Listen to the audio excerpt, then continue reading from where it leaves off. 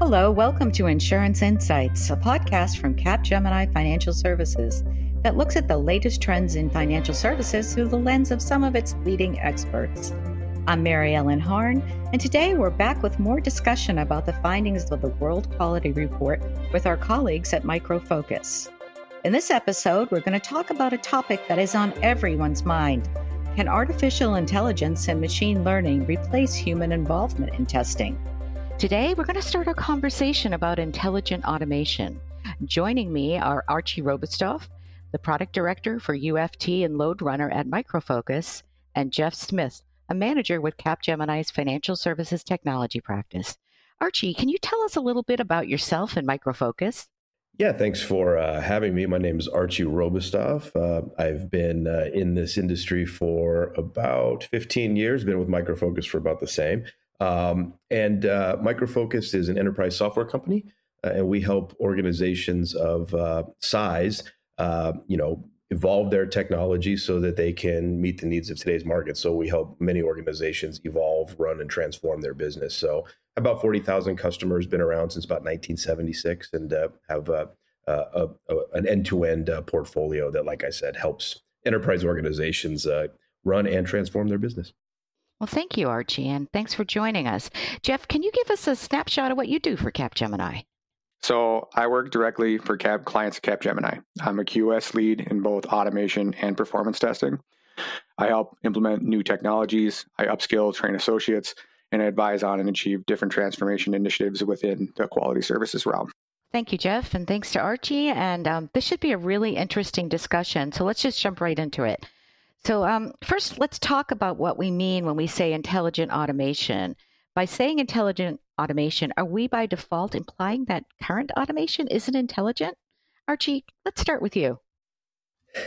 Yeah, that would be kind of a bad thing if a provider of test automation says that their current solutions are not intelligent. So let's clarify that a little bit and get into it. So yeah, what we mean by trying to bring more intelligence to automation, it's very much like trying to bring a little bit more intelligence to driving, right? The current car today is very sophisticated. It's very safe. It has a lot of capabilities. And, when we look at adding intelligence, that usually leads to more autonomous driving or semi-autonomous driving to, do things like save you from, ramming into the back of the car in front of you and things like that. So it's really about augmenting what we're not able to accomplish, or things that just sort of slip through the cracks of our day to day. So when it comes to testing, we're finding that current automation right now and the pace of change that's happening at the development layer, where customers are demanding more things all the time across a wider variety of platforms, it's just almost impossible for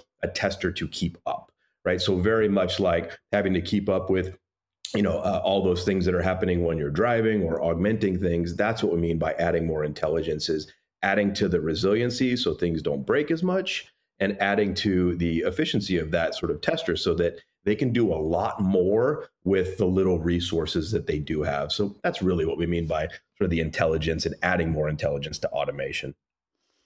Jeff, can you add some further insight?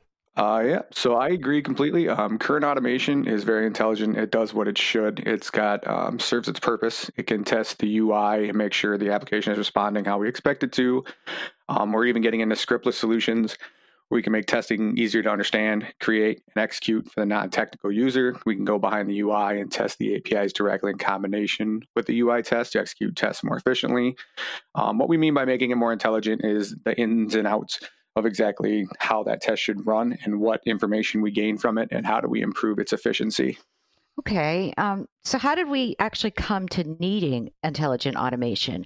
Were there customer challenges that drove this need for intelligent automation platforms? And what are the benefits that they'll provide? And can you also talk about how automation is becoming more intelligent?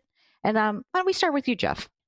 So I believe the core of the challenge is efficiency. The more efficient a system is, the less it's going to cost all around. If an intelligent solution can centralize the automated test suite, and then we can use AI or ML tools to analyze and reduce the redundancies and prioritize the test suite, we can reduce user interaction through automated execution.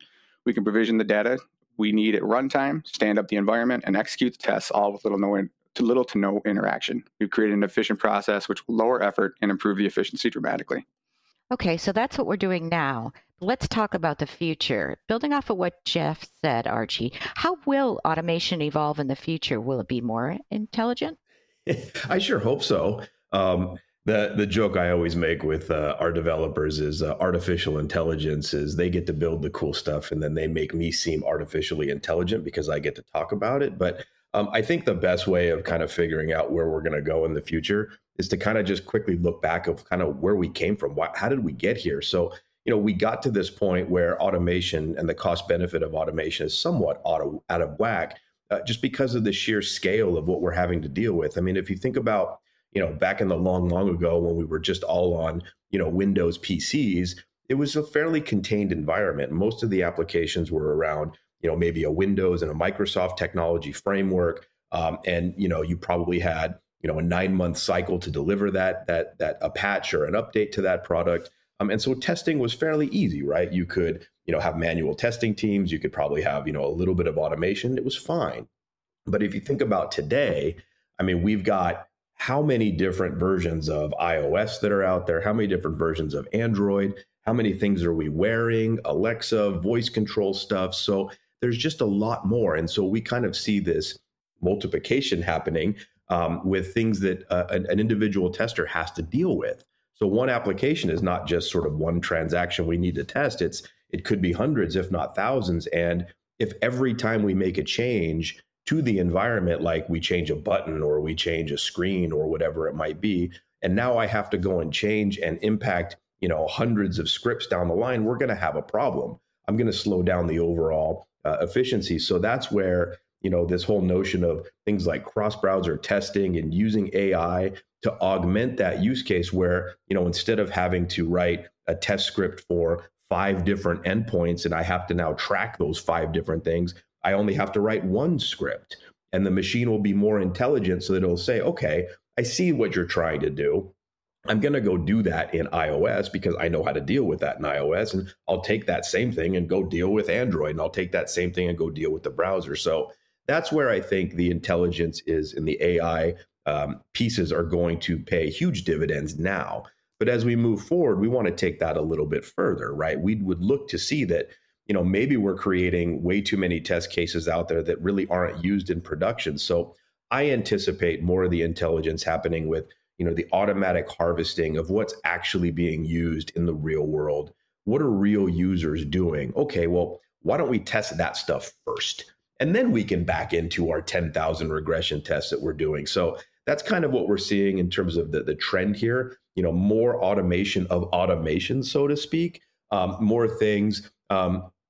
Jeff had alluded to it earlier around the natural language processing. So being able to get more people involved with testing so that I don't necessarily have to be a technical expert to get into testing. I can just talk to the machine like a human would. So more natural language, more automation of automation, more real world usage, more guidance. That's kind of where I'll see things getting, quote, more intelligent if I had to put my, sort of my genie hat on looking into the future.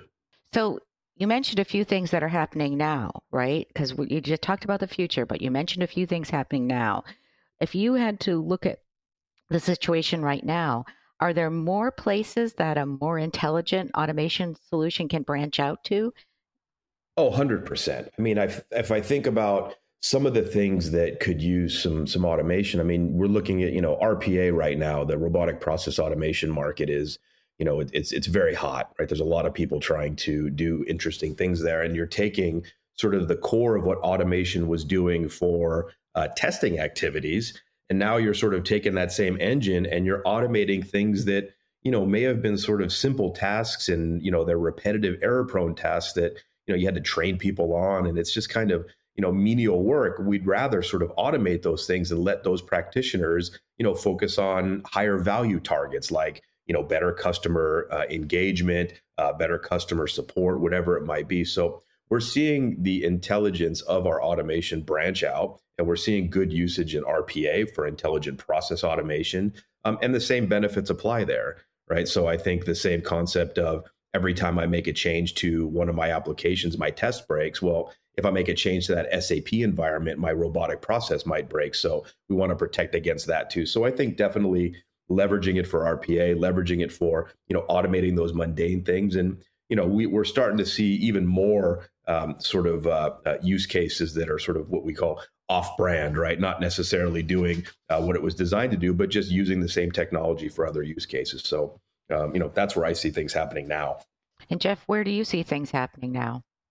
So personally, I feel that we are doing a good job of using everything that we're able to do currently with scriptless solutions, moving into that realm and having, like Archie just said, having non-technical users being able to pick up and create their own automation suites. And it kind of is changing the way the automation engineer role currently works. We're currently moving into how do we really use the information that comes out of our tests instead of just interacting with our tests and our code framework directly. So when we run our tests, we get results from those tests, and then they kind of, in some places, they sit on a file and they don't ever really get looked at again. We say, yep, that test passed, therefore we're good. And then that's the end of that test. But if we keep all those results and we start analyzing them, what can we do with that information? We can use AI or ML solutions to read trends from that data and change our priorities, make sure the tests we are running have the most impact possible. And it actually reduces the size or suite of that test and shrinks it, makes it so that we can run faster. So the intelligent automation, to me, would provide solutions not only with executing the test, but we can also use the UI or backend to change the way we test with the information we get from our testing. Where should we focus the testing? Is there anything that's not being tested? Are we over-testing certain portions of the application? Where are those defects coming from, and how do we clean those up? Are we seeing certain problem areas? I feel that we can gain a lot of information from reviewing what the tests we have run and the impact that those tests are having. Listening to all of this, it's so apparent that we are experiencing rapid change, and all this change has to have meaning for what's happening for the typical automation engineer. The skill set absolutely has to be changing. And do organizations still leverage a centralized test automation team, or are the automation engineers being embedded within project teams? Maybe we could talk a little bit about what does this mean for test automation engineer. So Jeff, what do you think?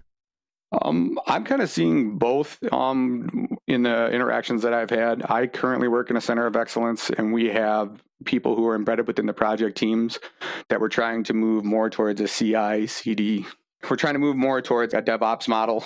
We're trying to move more into the project teams and making sure that we have a lot of capabilities within those teams. And that makes sense. I feel that when you're initially taking those steps, though, having the COE team and having someone have a little higher level of knowledge in regards to your framework and code design and all those things, and then pushes those changes down to the individual project teams and make sure that everything stays somewhat centralized and that we can push major changes to those teams and keep a core understanding of how everything is working.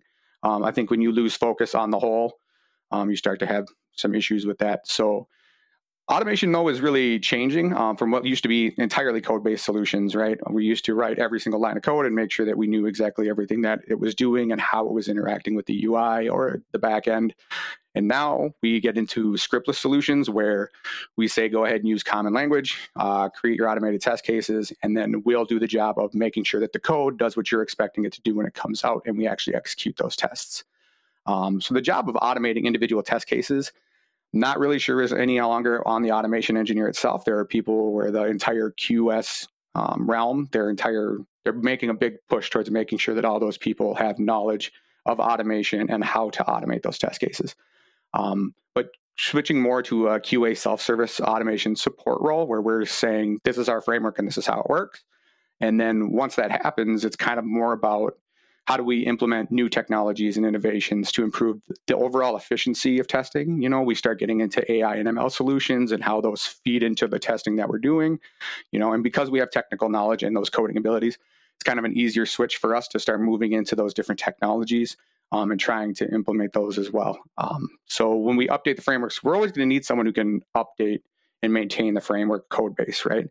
But it's really beyond that. How do we use automation in tandem with the other teams that are working on a technical level, such as, the test data creation teams, environment management teams, how do we interact with them and improve the overall process? How do we use the information that we're gathering from our tests to improve testing as a whole and reduce costs and improve efficiency? It does seem like there's a lot of opportunity, though, for automation engineers. I mean, it seems like, with all this change, it brings a lot of opportunity. Archie, what do you think? Yeah, I mean, I 100% agree with what Jeff has said, and I think the role of the Center of Excellence and that centralized test automation team has evolved as well in a very good way, right? I think originally they were the ones that did everything, right? We had to wait till the end of the cycle and give them everything and wait for them to come back, and it was very much a back and forth type thing, and then they moved on to becoming more advisors, right? So as these sort of tests started to get embedded more into the agile team, sort of in more DevOps practices, you started to see their role change to more advisory, like, hey, we have these tools, you should be using these things because it's more appropriate for what you're trying to do. And now they've evolved into being more of more collaborators, right? So now it's very collaborative. So you're seeing, when we had this shift left, shift right, I mean, we say that we need to shift everywhere, right? So now we're starting to see things like, the Center of Excellence is really advising these individual teams. They're setting up frameworks so they can reuse things like open source modules, use commercial automation modules, create models that now developers can fill in the blanks in between each of the boxes, and so that's where we're seeing a big evolution from these teams that used to be kind of back and forth. Now they're all at the same time working together. And I think that's a good thing. I think the second thing that we're going to see that's going to impact these quote testers, because testers come in a variety of shapes and sizes, whether you call them automation engineers or full stack developers, doesn't matter. What we're going to be seeing there is we want them to have access to all the facilities they need to do the job without having to become yet another expert in something else, right? If you think about sort of the typical full stack developer, they got a lot on their plate, right? They have to do, all the unit testing. They have to write their own code. They have to do now they're being asked to do security testing, right? So what we want to do is provide them all the facilities to be able to become a professional tester without actually having to be a professional tester. So the best analogy I can use is like TurboTax, right? When we go to do our taxes here in the US, I used to have to go pay a specialist. I needed someone that went to school to train specifically for years to do this. Now I do it myself because the application is so sophisticated, it does all the heavy lifting for me, and it, quote, kind of dumbs it down so that I can understand it. Now, I don't want to dumb anything down, or I don't want to call developers dumb, but I want to do effectively that same thing. And so that if they need to be able to, if they have to write a script or if they have to write a test, I want to do it in the most natural way for them, whether that's, their natural language or a technology that they know or a language that they know, like Python or whatever it might be. So I do suspect that we'll start seeing more of that. The tools will do more of the heavy lifting. The intelligence will get smarter so that these people don't necessarily have to become, quote, experts, but they can definitely do the job of experts, because absolutely, in this case, the more the merrier. We need everybody participating in testing, in automation, and in quality, because that's the only way we're going to overcome that scale issue and that chaos that I talked about earlier. So that's where I see things going, along with everything that kind of Jeff had said as well. Well, thank you, Archie and Jeff. This wraps up our podcast today. And thank you for joining me in this podcast in our series. To our listeners, if you found this podcast informative, please subscribe to Capgemini's Insurance Insights podcast on Spotify, Apple Podcasts, or other podcast apps. If you want to hear more podcasts from Capgemini, please subscribe to our Banking, Payments, and Wealth Spotlight podcast. We'll be back soon with a new podcast on intelligent automation and how to create a fully automated testing process from design to execution and reporting. In the meantime, please connect with us on LinkedIn and Twitter and visit capgemini.com to download the report. To learn more about Micro Focus, please visit microfocus.com. This podcast has been brought to you by Capgemini Financial Services. Thanks for listening.